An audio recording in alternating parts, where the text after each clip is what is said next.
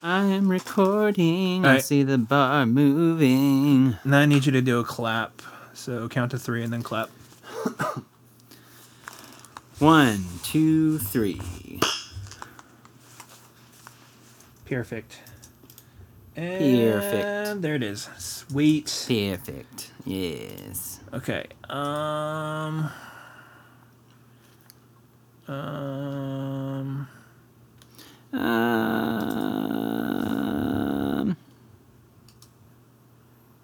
One thing I need to do is get a quieter mouse.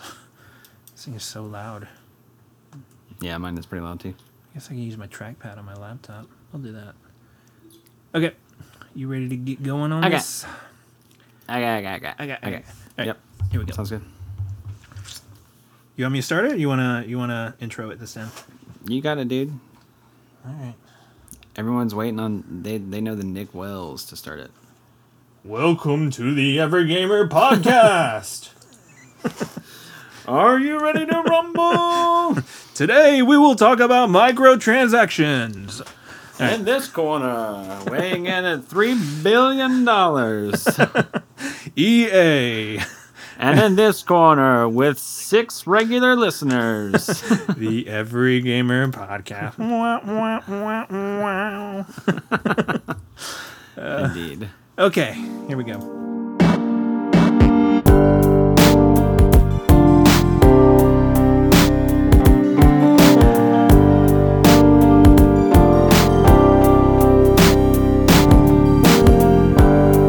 Welcome to the Evergamer Podcast. My name is Nick Wells. And I am Skitch256, a.k.a. Ben in real life. Yeah. Oh, I interrupted you. Yeah! I was excited. You were excited. We're ready to record. Interrupted you for no reason, just for excitement's sake. I hear you. Hey, how you been doing? Doing pretty good, man. Things have been crazy the past couple weeks. Yeah. You were at my house last week helping us move, being a baller. Had a pretty nerve-wracking meeting today about a project I'm pretty far behind on for this semester, but we're making progress. We're pushing forward, and my bride and I are getting settled into our new home. So all things are going pretty good, and I have a face cam, so the stream's gonna get a face cam. Nice. Very exciting times. Yeah. You got your How things going for you? got your studio set up too, huh? Yeah, well, getting there. I still got to put some decor on the walls, that kind of thing. Gotcha. This is definitely the most unfinished room in the house, but it's the least important to finish, so it's fine. The studio is never finished. True. So, yeah. I've been doing pretty well. Just kind of still unpacking stuff. We just painted the living room. Finally got my gaming stuff set up and was able to play Sea of Thieves with Ellie the other day, and that was really fun. That game has really come a long way, and it's really fun, but it's fun if you play with people that know what they're doing. It's not fun playing by yourself at all. I don't think I've ever been interested in playing that game by myself. Yeah. But it was good, and except to see the water. The water looks holy crap. The water effects and the lighting in that game is amazing. If I spent like 10 minutes just watching the water on the deck of the ship because of how it moves and the physics of it. It just looked incredible. It's gorgeous. Yeah, it's gorgeous. I can't believe it's the best. I mean, it's like the best water effects in the industry. Yeah, for sure. I think.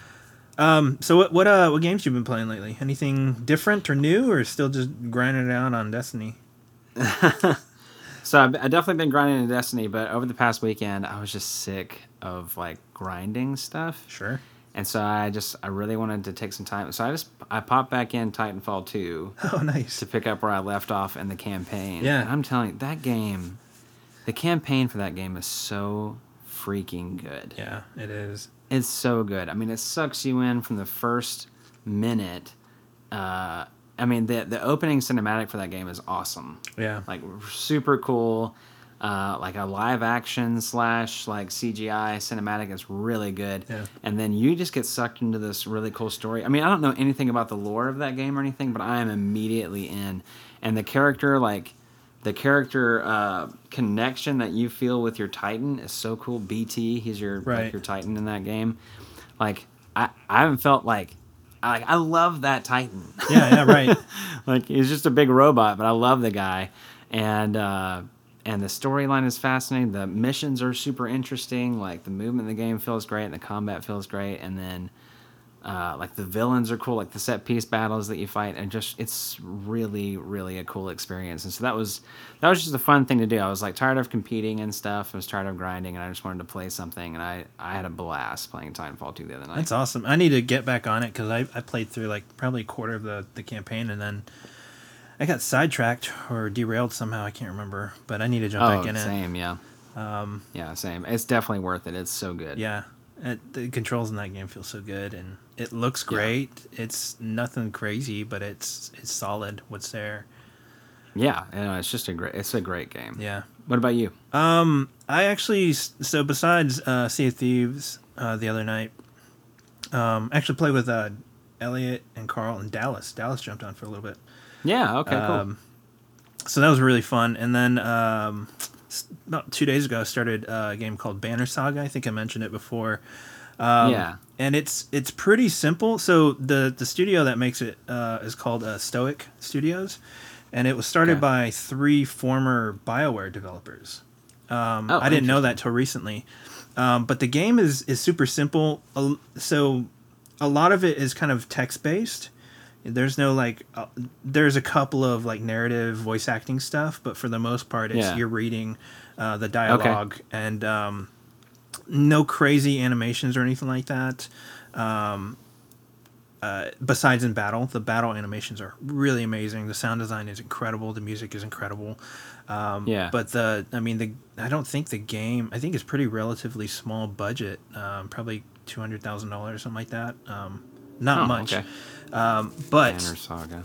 But it's I think they've just released a 3rd one. So I've been playing this one on an easy setting because I want to kind of get through it because I want to play the 2nd and 3rd one.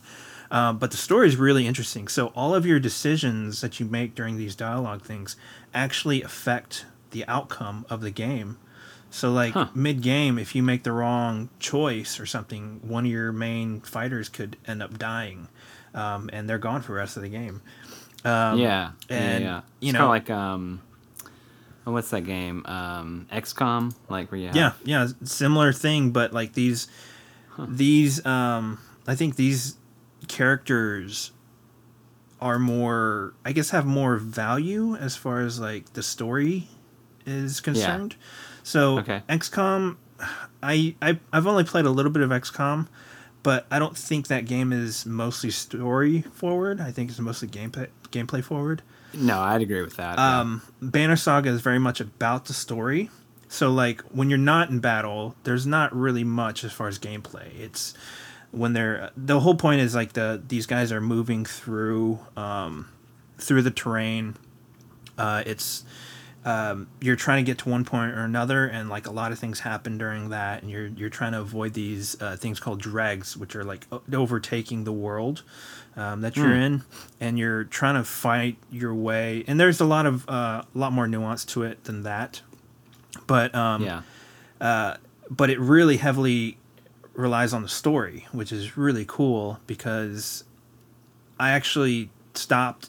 So I don't do this very much, but I actually stopped and shut the game off and restarted it because I lost someone who I didn't want to lose. So I immediately just like quit the game, started over, and I did that twice because did it autosave? Yeah, no. So I did that twice because I lost him twice doing the wrong dialogue choices.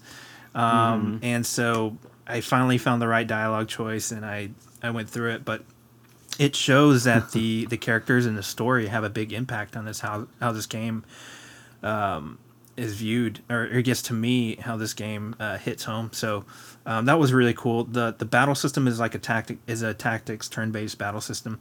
But the animations for the little characters and the sound design and the feel of the game is incredible. It's really, really incredible. That's awesome, dude. I guess the fidelity of the game being such a small title. I'm really excited to finish this one up. I think it's like 10 to 15 hours. and play the second and third one. Yeah. So really, really fun, kind of simple game I can jump in and out of, play a little bit of. And, to me, it's hard for me to play a game that doesn't have a story. So, story is probably super, super important for me to play. That's why I don't stick to games like Apex Legends for too long. Sea of Thieves, it's hard for me to just jump in and because I need a story. For me, that's why RPGs are so big to me. Yeah, I've definitely felt the desire to like find a game to get sucked into again. Like I mean, I love Destiny. I'm definitely gonna play when Shadowkeep comes out. But just like playing as a character again, really sucked into a story. Yeah, I've missed that, and it's been a while since I've had that experience, and so I wanna do that. You know what'd be interesting is if Bungie came out with a game that was kind of similar to this, where it wasn't as heavily gameplay oriented, but it focused so much on the lore and the story of Bungie. So instead of putting all the resources, Bungie or Destiny, I'm sorry, the story, the lore of Destiny, because it's hard for me to keep up with all the lore and all that stuff. With there not being any sort of grimoire. I know that there's some lore in the collections or the whatever screen, and you can find it on some of the weapons and stuff like that. But I would love for them to like come out with some sort of smaller game that goes. Just play the game of watching My Name Is Biafin. Which I did he did a really awesome thing for I think the first game where it was like an hour or 2 hours or whatever, and he just went through. He's doing another one. Oh, good, because I'm so lost now. He's doing another one that's like from start to finish. I think it's going to be like 3 hours long, something like that. Yeah, that's awesome. It's crazy. I wish I really wish Bungie would create like a smaller, simpler game that focused way more on the story. That would be really really cool. I mean, and there's the kind of developer that's always been gameplay first, and you build a story around that. Yeah. But yeah, I agree. I mean, it would be really cool to have that. I mean, because the lore in Destiny is some of the best. It is, I think, and around. It's so good. Yeah, I mean the story of the Thorn and the Rose is incredible. Cade's, and the last word together with that. Yeah, Cade's backstory is super interesting. I think they have so much content as far as the story. Oh, yeah. I think if they can create like small, like 5-10 hour games of just like the story mostly, not so much crazy gameplay or first person shooter, maybe even make it like a simple tactics based kind of game, that would be really really cool. That would be super cool. But yeah, you talked about getting into Ori and the Blind Forest. You think you're gonna start that anytime soon? If I do, it will be in the next couple weeks. Okay. Because we're approaching the lull before Shadowkeep comes out. Right. And I definitely would like to jump into a different game for a little while. So like this week, I really want to play some Destiny for when I can, because I'm trying to get this one last PvP quest done. Right. And so I just have to reset my Valor rank one more time. I've had to do it 5 times this season. This is like the 5th time. So I'm trying to do that, and then once I get that done, like I'll be done with my quests for Destiny for this time period, and then when Shadowkeep comes out, I'll be grinding that pretty hard. Right. So I think Ori and the Blind Forest will be in that lull, right, which means like next week. Gotcha. But we'll see. Well, I'm excited to for you to get into it. Yeah, I'm excited to get into it myself. Yeah, it was one of those games that had such a great story to it. Okay, so today we're going to be talking about was it Micro Somethings? I think they're controversial. Every gamer podcast after dark. Microtransactions. That's it. Microtransactions. Chances are, if you're listening to this podcast, you have one of two reactions to that. Either one, you're filled with incredible disdain and hatred. Yes. Or you are going, what is a microtransaction? Well, there's like 1.3% of gamers that say they like microtransactions. 1.3? That was from like 2018 stat. I can't remember where it's from, but I know it's 1.3% in 2018. Which is funny because the it's the 1% that have all the money. Yeah, but I'm not sure that the whales that feed the system are the ones that like the microtransactions. They're just ones that can use them. So here's a question. What is a microtransaction? I actually got asked this a couple weeks ago. I was at a dinner with some people who are not really gamers, and someone asked about the podcast, and I said about how we were going to talk about microtransactions pretty soon, and this guy was like, I've never heard of that. What is a microtransaction? Well, I can give you a definition right here because I'm looking at it. All right, cool. Microtransactions How official. Are from Wikipedia. Microtransactions, sometimes abbreviated as MTX, are a business model where users can purchase virtual goods with micropayments, which that I don't think there's not in this definition where it says you use an in-game currency that you purchase with real-life money. Right. And microtransactions are often used in free-to-play games to provide a revenue source for developers, which you see microtransactions mostly in mobile games, but they have creeped their way into AAA games and console games, PC games, because these big publishers have found out that they can make billions of dollars, literally billions of dollars from them. Oh, yeah.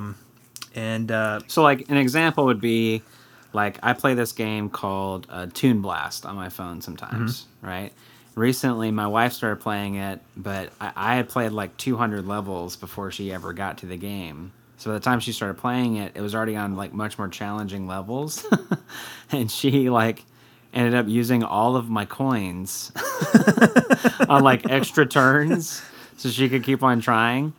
And the game would sell these packs where it's oh, you're out of coins. Well, you can buy more coins for $5. But you spend $5, you can get 5,000 coins and these different power-ups, and the game is free to play. And I'm certainly for developers getting money, but that's an example of a microtransaction. It's I spent $5 on this thing in the game. It's a virtual good. Which in the case of most mobile games, it's you pay for the ability to play the game, or you pay to speed up aspects of the game that take a long time. Yeah. You can pay to make them go faster. Mm-hmm. And then with micro payments, micro doesn't mean a penny. It means that I think it just means that it doesn't cost it's smaller than the cost of the actual game. Yeah, so it's a downloadable content. Instead of paying $60, you're paying maybe 50 cents or $1 for something in the game, but you're doing that multiple times depending on what kind of virtual good that you want from the game. Right. How does loot boxes fit into microtransactions? Well, before we do that, I wanted to ask you, what's your first experience with a microtransaction? It probably has to be a mobile game of some sort. I can't remember, but back in the day when I was on I think it was HTC Incredible. I think that was the first time where I had a smartphone, and so I downloaded free to play game. I was awesome! I can get free games on my phone, and started playing them, and then you just hit a paywall immediately. After a couple minutes, and I can't remember what game it was, but I remember getting super frustrated because I was oh yeah, I'll pay $2 for this thing and get a pack, and you run through the crystals. You get 500 crystals or whatever, and then you run through it in 2 minutes. Right. And yeah, it was super frustrating when I first came across it. But $1 per minute. Yeah, because it seems like a good deal because it's only $1, but you multiply that by 10,000. Little transaction. That's $10,000. Quick math. Yeah, that very very good. Yes. Yeah. My first experience with it was I remember when Farmville came out, and I was like, "This sounds like the stupidest game. Why is Facebook getting into the games industry or whatever?" But then, so I never played Farmville. No offense to Farmville fans out there, but this Marvel game came out a year or two after Farmville did. And it was right when the Marvel movies were getting really big. Yeah. This is probably 2013, not getting really big. I mean, they're already pretty big, but 2013, something like that, I think. And I played the heck out of this Facebook Marvel game where you had you could make a team of 3 with different characters, and you had different moves and abilities, and you played through different missions. It was really fun, and you can unlock different characters. It was really fun. But then I remember whenever I tried to level up a character, it's you can choose to level them up with this many things. And so I did that. And then it's like, it will take, this character is not available for 24 hours while they level up. Or you can pay this money and get it done in the next 5. And I was like, oh, well, what the heck? And then, and then I remember there was this like week-long competitive, like you could play PvP against other characters. And if you were in the top 100, I think it was, like you were in the top 100 of your region, then you got Deadpool. And I really wanted Deadpool, and I somehow was able to play enough PvP that I was like in the top 100 or 1,000 or however many it was. I played a lot. But then I started hearing about these people called wallet warriors. And I was like, what the heck is a wallet warrior? It was basically people who are spending money on microtransactions in the game to be able to play more or upgrade their characters more often. And so they could pay for an advantage in the game. And I was like, what the heck? That's messed up. Yeah. Because I wasn't going to spend any money on it. I was freaking poor. Right. But that was like one of the first times I can really remember microtransactions as a thing. Yeah. And I remember immediately having a very negative perspective towards them. Right. Well, one thing that... So it's hard for me to get into like mobile games because they mostly revolve around this. Microtransactions. And... it's the reason why most of them don't have a story or an end game, is because if you have an end game, then there's an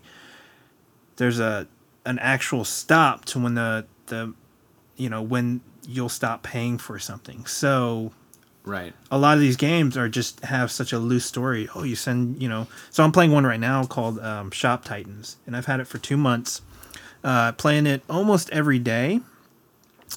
Yeah. But this is how much, because I'm not putting any money into it, this is how much I've been able to total play time. It's 12 minutes and 51 seconds. Playing every day for 2 months. So like today I was only able to play for 9 seconds. 2 days ago, I logged on for 3 seconds. Because of how slow things go. So like you're trying to run this shop where you build weapons and armor for other like little NPCs to come in and buy, and then you have your own little heroes that you can recruit and send out to get you materials so that you can build like better weapons and armor and stuff like that. Right. And the hard stop is how long it takes for these weapons and armor to build. So now I'm at the point where some of these are taking 2 minutes to build, and you can only build a certain amount. And like to expand your shop, now it's to the point where like some of the items that I'm selling, it's like 300 gold, 400 gold, maybe 1,000 gold. But now to expand my shop, I need 1,000,000 gold. And I can't get past 100,000 gold. 1 million. So it took me like 2 weeks to get up to 100,000 gold, and I can't get past that point because of this like discrepancy between the time and how much gold you're actually making. And so like I send my heroes out to quest for items, and you don't actually control them. You just send them out, they go do the thing, and then after a certain time they come back. Yeah. But it takes like 30 minutes for them to recover, and like so in 2 months I've only been able to play 12 minutes and 51 total seconds because of the paywall. And there are constantly like NPCs coming in. Oh, I've got a pack I can sell you, and you get these weapons, and you can unlock this thing, and you get this many whatever in-game currencies. And so I've got a pack you can buy. It's called Win the Game. Yeah. So like there's always a point in these games. I've noticed there's always a point where you can do so much, and it feels like you're making so much progress, and then all of a sudden it just they throttle you. Yeah, it throttles like crazy. And I've hit that point in this game. There's a game called, I think, Townscape or something like that, where the same thing happened. I started building my town. It was getting really good. I was getting to where I like, and then all of a sudden things cost way too much to buy, and then I didn't have enough energy to do certain things, and I was just, I quit playing it. Yeah. So every time I get to that point, I quit. So my turnover rate for mobile games is so quick because pretty fast. One, they don't have story, but two, like, these paywalls slow you way, way down, and so it gets really, really frustrating. So to get back to your question earlier, like about how loot boxes fit into it, like part of what you're talking about, like what we're talking about here is you pay for what you get, right? You see exactly what you're going to get. You pay for that. That's what you get. So like, even if it is something as annoying as like they throttle the entire game for you, they're being very upfront. Like, we will sell this thing that makes it go faster, Right. Or we'll sell you extra lives or whatever. So loot boxes come in where essentially it's like a crate or a card pack or a loot box. Yeah. That is randomized. So you don't know what is actually in it. You can purchase them, usually with in-game currency that you buy with real-world money. Yeah. And they usually, companies will give you like a taste of those things. Like you'll every time you level up, like you'll get a loot box, but then it'll get harder and harder to level up. So that's kind of like the throttling we're talking about. And the main difference there is you could spend $2 on a loot box and get exactly the item that you're looking to get. You could spend $2,000 on loot boxes and never get the item that you're looking to get. Yep. Right? That's my luck. So in usually. many ways, like, yeah. Nick has got terrible RNG. It's actually hilarious, and sad. Yeah, very sad. So, if any of you thought, well, like, so you're kind of like gambling with your money there. I think that you're on the right track. Yeah, absolutely. Because you're basically going on chance. Like, I'm hoping that this loot box will have what I'm wanting. Right. So you may not actually get anything that you're looking for. You could even get duplicates of something. Like I remember when and in some ways this is like a similar thing. I remember when I was in junior high, that's when Pokemon cards came out and they were insane. And so you go spend $3 on a Pokemon card pack. I could get all of the same cards I've already got. Right. Or I could get my, holographic Blastoise, which I lost my mind when I got that card. That felt great. But, I could have spent $3 and got that, or I could have spent $300 and got that. Right. And so because it's not a guaranteed reward. Right. And so those are a little bit more dubious than most microtransactions, I would say. Right. And right now, I think we're in a time, at least the last 2 or 3 years, where publishers and developers are trying to find where the line is, and they have been pushing like crazy. So like Battlefront 2 or Battlefront? I would say they're trying to find the line that they can push the most without getting completely trashed by their communities. Yeah, and so most of it came to light with Battlefront 2, even though it was in games before that. Battlefront 2 was the one where it outraged most of the gamers because these iconic characters, Luke Skywalker and Darth Vader, you had to play like a crazy amount of time. Listeners, if you want to see a dumpster fire, just go back and look at like whatever Reddit posts or articles or videos that were coming out about Star Wars Battlefront 2 a couple years ago. Yeah. It is insane. The blatant push for EA from Electronic Arts to get people to spend money on that game. Yeah. What was insane. Because like what Nick was saying, I cut him off. I'm sorry, but it's like you can unlock these characters through playtime, but some of the amount of time that you're talking about is hundreds and hundreds of hours to get some of the most iconic characters in the Star Wars universe. Like Luke Skywalker or Darth Vader or things like that. Just ungodly amounts of time to be able to do this. And in some ways, it wasn't just like, sometimes developers can get away with that if they're only selling cosmetic things. Like it doesn't affect gameplay at all. But these characters affected gameplay. Some of them are actually stronger than others. Yes. And so that was also this thing, like a term that comes up in microtransactions a lot is pay to win, or like what I mentioned earlier, like a wallet warrior. Like you didn't spend the time on it. You don't have this character because you're good. You don't have this upgrade because you're good. You have this upgrade because you put $5 into the game or whatever, that kind of thing. And I think where people got super frustrated was it wasn't a free to play game. You have to pay. I think it was $60 when it came out. Right. So not only did they pay $60 for an incomplete game, now they're trying to get milked for more money, just to get these iconic characters from the game. I think that's pretty terrible. Right. It's like, well, so go ahead. Like we've already talked about this, but I think it'd be good to for us to formally move into this. Like, what are our perspectives on microtransactions? Are they good? Are they bad? Are they ever appropriate? Like, what's in your opinion? Like, so is there a good microtransaction?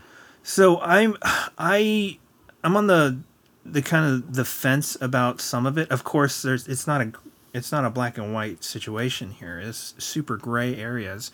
So like FIFA,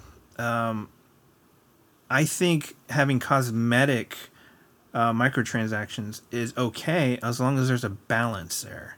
So like if there's, let's say there's 300 items in the game for like clothing, right? But you can only acquire 20 of those items through play and the rest of them are microtransactions. That's a huge imbalance.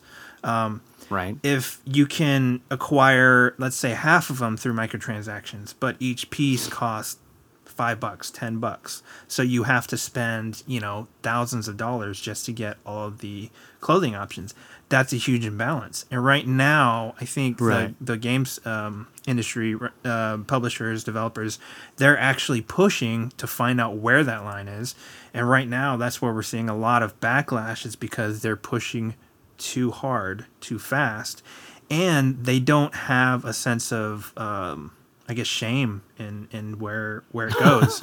Like, honestly, they're I would agree with that. Any sense of shame for like trying to milk the gamers is out the window as soon as they see, oh, we hit $100 million, $200 million, $500 million. So you would say, like, at a certain point, like cosmetic microtransactions, you don't really have a problem with. Yeah, but there just has to be a balance. Like, some of these items, the chances of getting them are in the 0.0%. Right. So because it's now illegal to not. So mobile games through the Apple Store, I think, and also through Google Play, they have to put the chances of getting things from loot boxes. They have to put the chances, and right. I don't think I see anything over 1% chance, which is super slim. Let's say you had a 1% chance of living through skydiving, right? I don't think anybody would want to take that chance. So 1% is not great. In Destiny, a lot of items are like that, and that's why I've kind of fallen off Destiny, is because like I would love to get some of those things, but the thing is, I can't afford to buy all those things, and can't afford the time to try to get all those things. And so I've kind of resigned myself to the idea that I'm not going to get it, so I'm not going to put the time in, especially with my RNG luck. Right.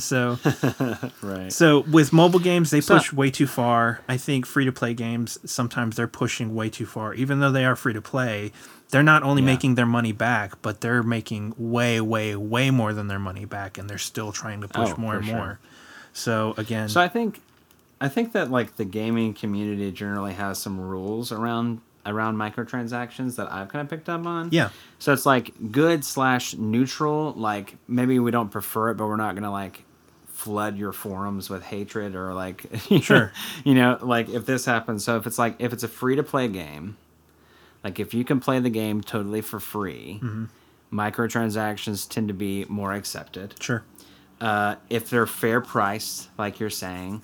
So like if you're I know that like Fallout 76 had like an $18 color change for your power armor. Yeah, right. It's like, that's ridiculous. Like, that's not a fair, like $18 to change your power armor to blue is not not generally, like if that was like 50 cents, maybe people would not care about that. So like if it's fair priced, and that's going to be a different line for everybody, but generally there's some rules there. Sure. And then like what you're getting. So like you see the thing that you want, you can pay money for it directly, and buy the thing that you want. Most people don't have as much of a problem with that. And then finally, if it's cosmetic only, if it just changes your appearance, or if it's like an emote or something like that doesn't affect gameplay, it seems like most of the time people either think that's a good microtransaction, or at the very least it's neutral. Sure. So like on the opposite of that, so that like bad microtransactions come out of full price games. Yeah. Like if I've already spent $60 on this game, why are there microtransactions here for you to get more money from me to do stuff? Most people will have a hard time with that. If it's loot boxes, which means that I could spend $3 or $300 or $3,000 and I may not ever get the thing I'm looking to get, Like that's a huge problem that people have. If it's pay to win, if it's in any way like not cosmetic, if it actually affects your gameplay or your ability to play against other players, people have a huge problem with that. And then, like I said earlier, if it seems like it's unfairly priced, like I remember Apex Legends. Apex Legends is a free to play game that a lot of people have a great time with, and they released something in season 2. I can't remember what it was, but basically, like it would cost upwards to thousands of dollars to be able to get every piece of this like cosmetic. It was cosmetic from a free to play game, and it wasn't loot boxes, but the amount of money that you had to put in just to be able to get this stuff was astronomical. Yeah. And people lost their minds, and I think for good reason. And so it seems like if companies can kind of thread that line to where it's like it's free to play or fair price, you know what you're getting, it's cosmetic only, like most people will let the thing slide. Sure. You know, they won't make a big deal out of it. But if it crosses the line into those things, I think gamers get very, very defensive very quickly. Gamers will be your best friends in the whole world. Mm-hmm. And then if you do something to them that they feel is wrong, they will turn on you, and like hell hath no fury like that of a gamer scorn. Right. Absolutely. Seems to me like the way it usually works. And so like one example of some of the worst that we've seen are like where you combine a couple of those bad things, like a loot box that is also related to pay to win mechanics in a full price game. And you already mentioned the games that do this, and that's FIFA. Mm-hmm. Yeah. So FIFA for years, like a lot of people think loot boxes kind of like got really popularized when Overwatch and all that came out. Yeah. But Overwatch didn't start this. Like FIFA has had this thing called Ultimate Team going on since like 2011, 2012. Yeah, a long time. And it's like these card packs, these digital card packs, like a Pokemon card pack or like a Magic the Gathering or whatever. You can buy that in the game, and it gives you different tier levels of the players that you can get. And so you have to like spend money, real money, to get these chances at getting the best players in the game. Mm-hmm. So that if you go in and play PvP, again, you have the opportunity to win because you paid money and got better characters. Right. Which I think that's messed up. That's pretty messed up. It's incredibly messed up, but I'm telling you right now, EA has made ungodly amounts of money Billions through this system. I mean, honestly, like this makes more money than their IP, like than their actual games. Like the like there's this really fantastic video by Skill Up on YouTube called the Wilson Loot Box. And it's fascinating, and it will turn your stomach at the same time. Yeah. It is really great, a really great video to watch about this. Well, I think we're So, did you want to explain what the Wilson Loot Box was? Well, that's basically it. Okay. It's like, Andy Wilson, he's like the CEO of Andrew Wilson. We're not buddies. I don't know. Call me Drew. Andy. Yeah, I'm not going to call you that. But Andrew Wilson, he's the CEO of EA. He might be a really nice guy in real life. I don't know. But he is basically, in a lot of ways, he has pioneered this loot box system in the FIFA games that has really landed him a lot of success at the company because of the amount of money that he's brought into the company through that process. Right. And they've tried to make that happen in other games, and that's what led to the Star Wars Battlefront 2 debacle. Yeah, what's frustrating, so it's not making the company as much money. It's making these individuals at the top millions and millions of dollars. So the company, like, that's not being distributed down to the lower level devs, the people that actually making the developers are not. They're making a salary. They're making a certain amount per year, and whether a game does well or not, or brings in millions of dollars or not, they're not getting a pay bump in that. I know there are some places like Rockstar where if the game does well, some of these developers will get a little bit of a bonus. But again, that's all dependent upon the executives, what they decide. And what's really frustrating is these executives are walking away with enough money to pay, entire developers, like the full company's salaries for a year, from just one of these executives. And it's really frustrating because we don't see a balanced distribution of that money, because Andrew Wilson, he's not making these games. He's not putting the majority of the effort into making these games. No. And I think that's another thing. If gamers felt like, okay, so you put these microtransactions in the game, maybe it's not our favorite thing, but we're seeing how this money is going to developers or going to development processes that are making even better experiences for us, then you might have a different perspective on it. So, like, for instance, in Destiny, they came out with this mission about a year and a half ago. It was called the Whisper mission, and it was like total surprise for the community, and you did this really, really cool secret mission to be able to get the Whisper of the Worm exotic sniper rifle, right? And they sold some microtransaction cosmetic skins for the gun in the Eververse store. And I remember, in Destiny, it's never really ideal because Destiny is a looter shooter, and so anytime that you don't get loot from playing the game, it's not at its best. Right.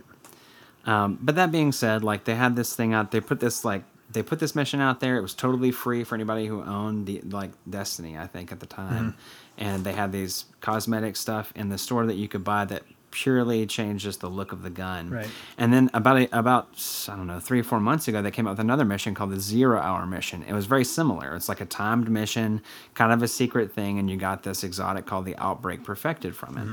And when I was at GuardianCon or something, I can't remember what it was, but I heard one of the game developers was talking about it, and he said, like, I'm not trying to talk a whole lot about microtransactions, but basically the money that we made from selling the Whisper cosmetics funded the development team for the 0 Hour mission. Right.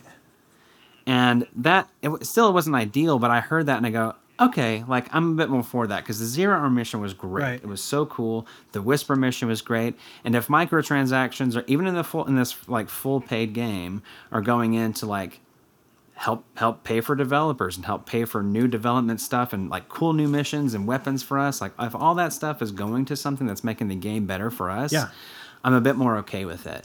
But then you hear about these guys, like the CEO of Activision, like he became the CEO and got a $15 million bonus, like, between like cash and like stocks and things like that. And you're like, oh gosh. Just for accepting a job.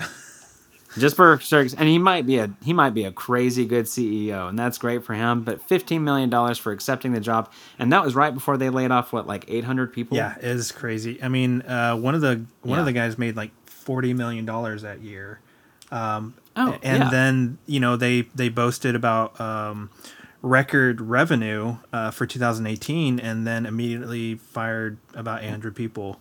They laid off like 800 people. Yeah, and that frustrates me because, like, that guy alone, like, all the executives could fund all those developers for like 2 years with their bonuses, not even their general salaries, their bonuses.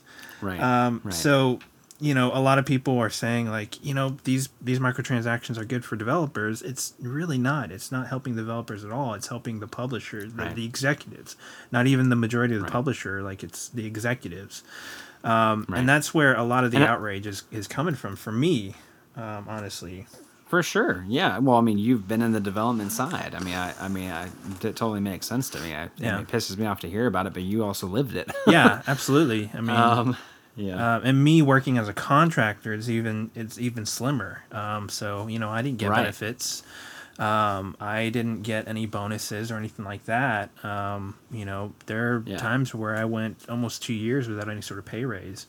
And so it's even worse for contractors. And a lot of times developers are taking advantage of contractors too, because they're dangling a full-time position over their heads, saying, if you put in the extra time. So that can go into crunch, which we do want to talk about in a future episode.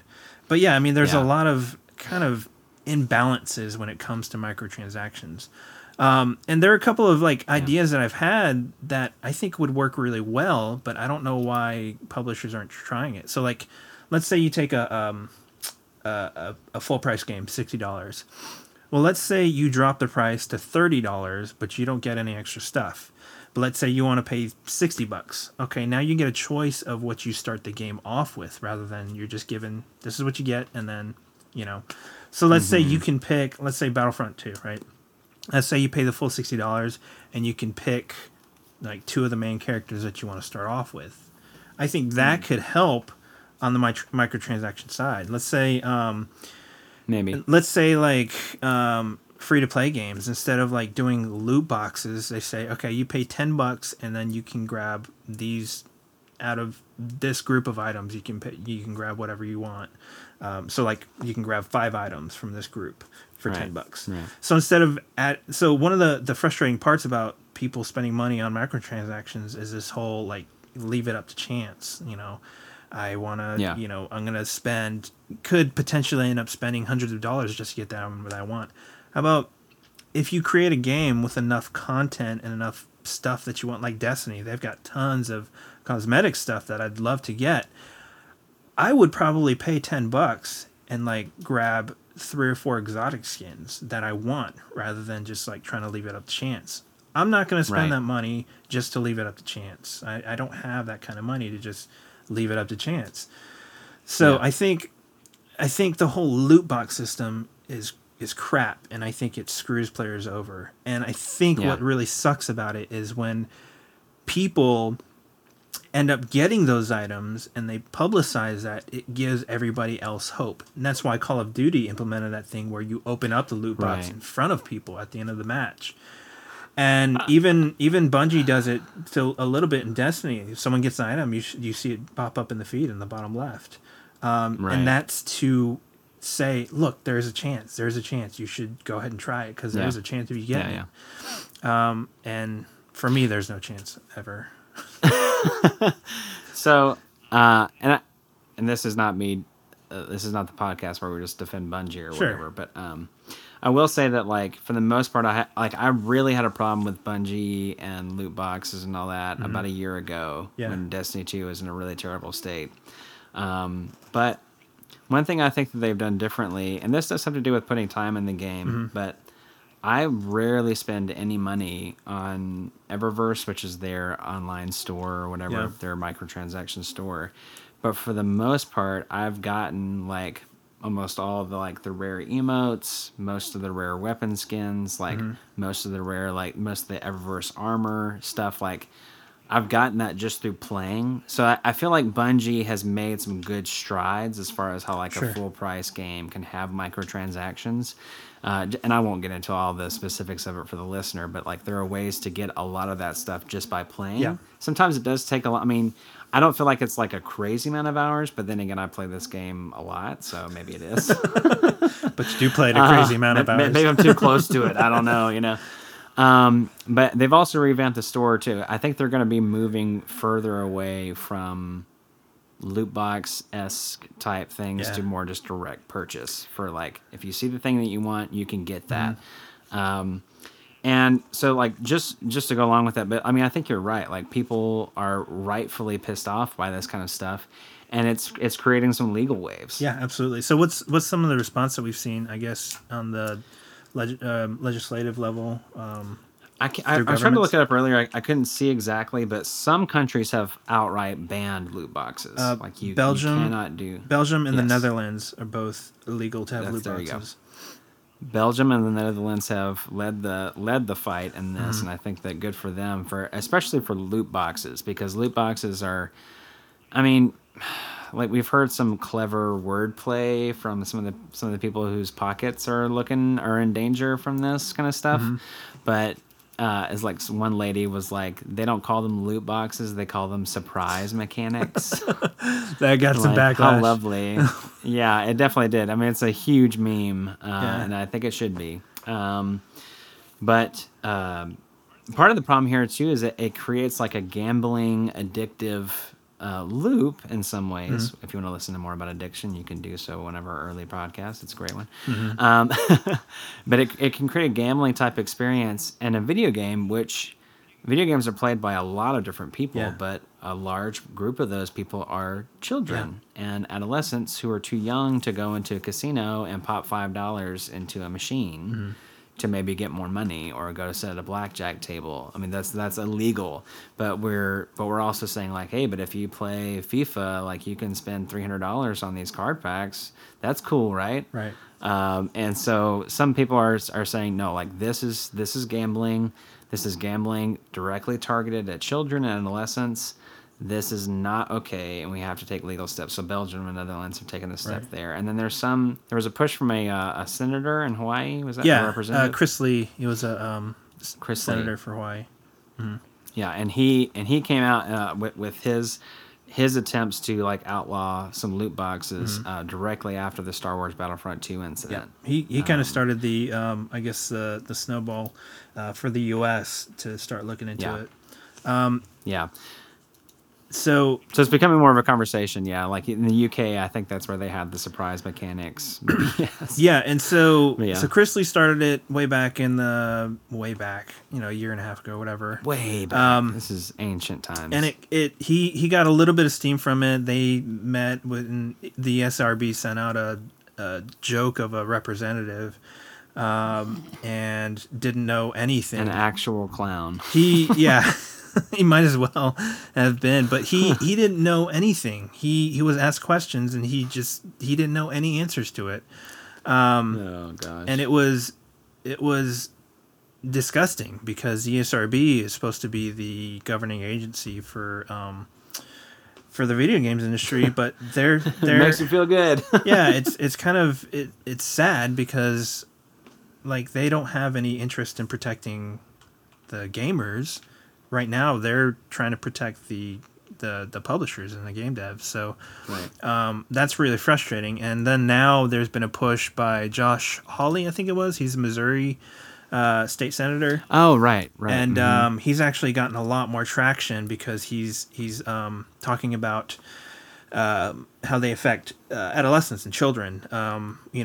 Where adolescents they're in a very sensitive part of their development, and these mechanics, these loot box mechanics, these gambling addictions can really affect their development and like screw up their entire development into middle school and high school. And I mean, there have been cases where college students are spending tens of thousands of dollars a year getting into crazy amount of debt on loot boxes because of the addictive quality of them. And that's really, really sad. So he's actually he's outlining a legislation that are trying to get loot boxes or games with loot boxes and microtransactions to have a mature rating. So kids under 18 years old can't play the game or aren't supposed to be playing the game. Aren't supposed to, but definitely still do. Yeah. But that's a step in the right direction. Absolutely. And UK recently, they deemed loot boxes as not falling under the term gambling because there's no monetary value after the payment, so there's no chance of winning money back, which that is based off of an antiquated definition of gambling. Which I think you've told me this before. It kind of makes it worse. I would say that makes it even worse than gambling because, like, I could spend $300 and get nothing but digital goods that are actually worthless to me. Yeah, and that won't mean anything in the next year when the new game comes out. Right. Like some people have said, like, well, what about like Pokemon cards? Like that's like gambling, and it's like, well, in a sense, sure, but I'm actually buying a physical product. Right. Like I spend $3. I actually have like 11 Pokemon cards in my hand that maybe I could sell, or maybe I could trade with somebody else if I wanted to, or like that's all. Like I still have Pokemon cards that are worth money right now. Mm-hmm. Like I could sell my Blastoise. I never will, but I could. For $15, like I think last time I saw like a holographic Blastoise on eBay, like that's making money back for a physical product. Like people who bought characters in FIFA Ultimate Team 2012, like you're not getting that money back. That's not valuable in any way. Yeah. So and that does make it worse because you can't cash out when this game ends. If they quit supporting it, it's gone. That money you put into it is gone. That's done. But you're still gambling. You're still hoping for a chance to get an item, And I think Yeah. that, so it's an antiquated definition, but I think there's a commission or there's something in the UK where they're actually trying to look more into it and do the research into it, rather than basing it off of this antiquated law. It's like, when the internet came out, they didn't have a lot of rules or regulations for it, and like you can't. It's the Wild West, brother. Yeah, it's one of those things where they didn't know how to. So you can't apply the rules of real world to the rules of the internet. There needs to be new rules and laws made for it. So it's like Hoth.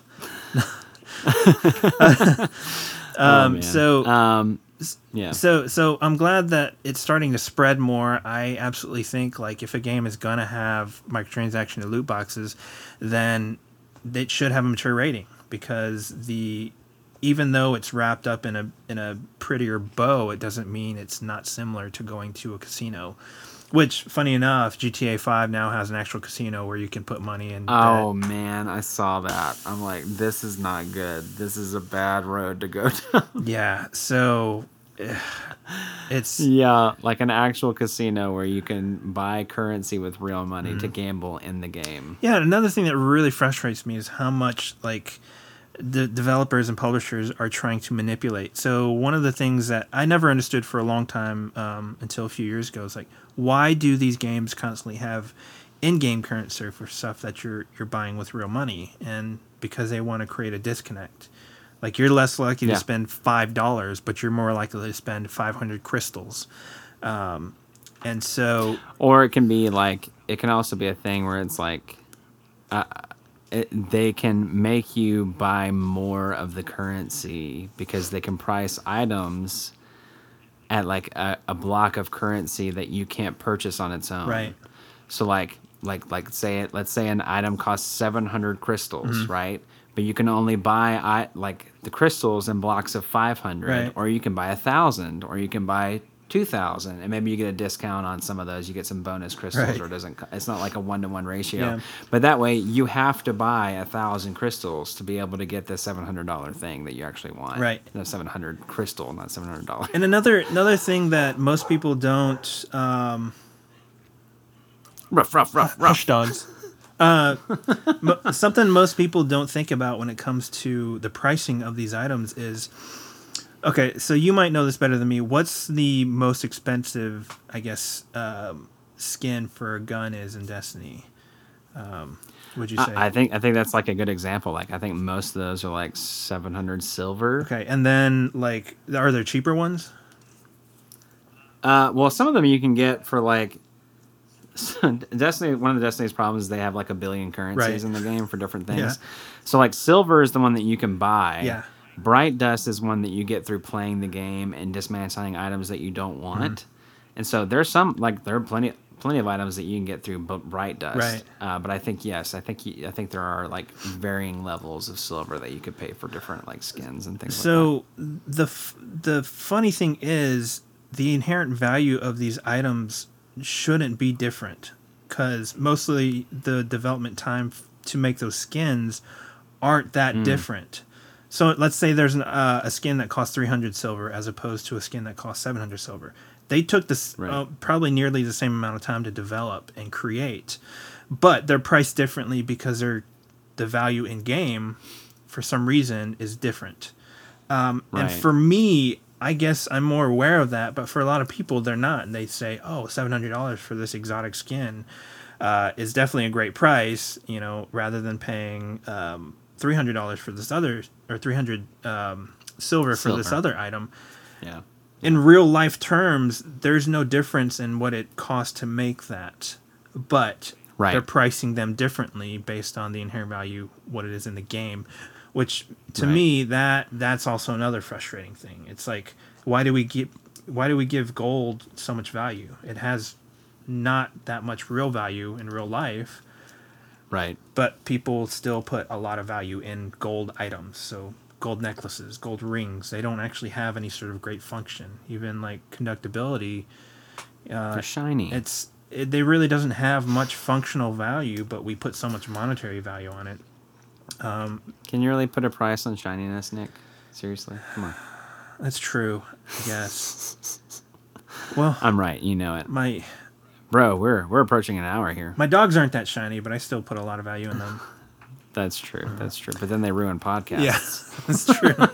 They've lost all their monetary value. my gold hasn't ruined this podcast yet. I don't have I have like no gold. So, well, where do you sit as far as like microtransactions? Are you opposed to them, or you think cosmetics? I think it's a very like situational thing. On the whole, I would be glad if they weren't a thing. Yeah. But like I think that they are a thing that's not going away anytime soon. And if they can be put into a game responsibly, and they're actually going to like developers to like pay their salaries and to pay for cool stuff in the game that we get to experience. Right. I mean, yeah, I'm cool with that. I mean, like Fortnite, like those people have busted their butts like updating that game. Yeah.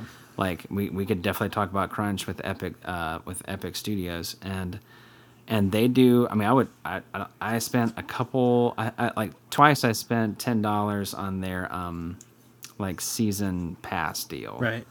Because I thought it was worth it, you know. And I also was like, this is a free to play game that they're updating every single week, and I could never put a penny into this game and still get the same play experience as someone else. Right.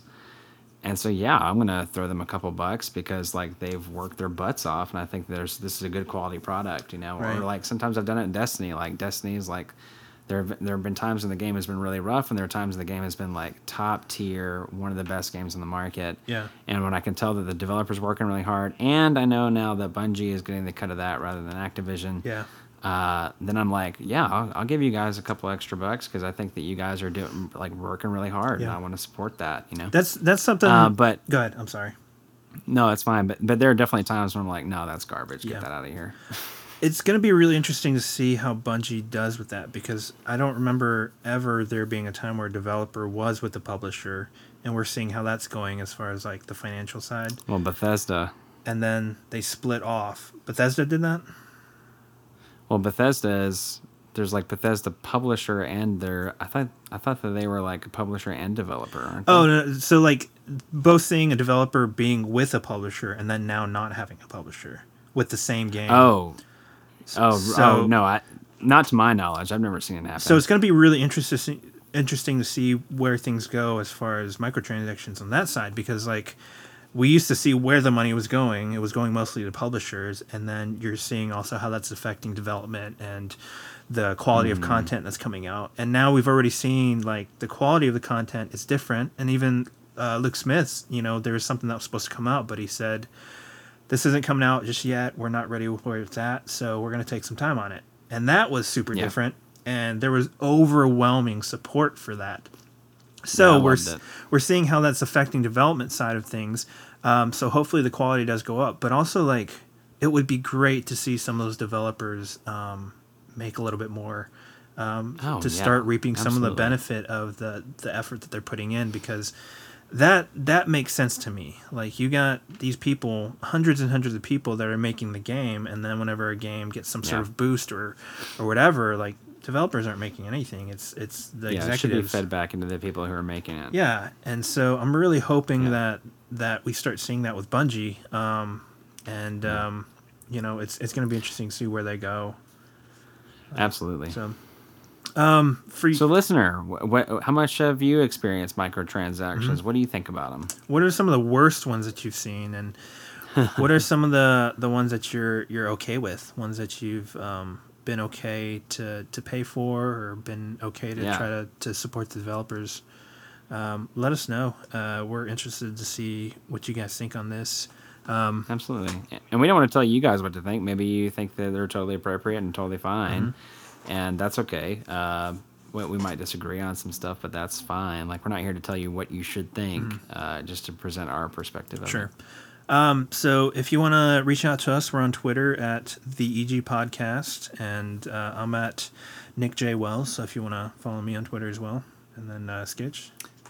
Absolutely. Yeah, you can find me on Twitter and Instagram at Sketch256. I'm also on twitch.tv/Sketch256. I'm going to try and give some more love to my Instagram followers. I had that request in the stream the other day by a follower and regular in chat. He's like, hey, can you remember the Instagram folks? Because we're not really on Twitter. And I was like, I will try to do that. So I'm going to start posting to Instagram more often. So I do videography and stuff like that, and constantly I'm telling people that just have Twitter or just Instagram or something, they're not across the board on everything. So you need to distribute, your posts evenly throughout all of them, or post to each one of them. It only takes a couple extra minutes, and you're going to be hitting a larger demographic. So yeah, that's super important. But yeah, we thank you guys for listening on this one. Hopefully we were somewhat informative, and if you guys want to... Yeah, we hope you enjoyed it, and maybe have a bit more knowledge about microtransactions, or a bit more informed about being able to make your own decision about where you stand on it. Yeah, for sure. So thank you guys for listening, and we'll see you guys in the next episode. Y'all take care.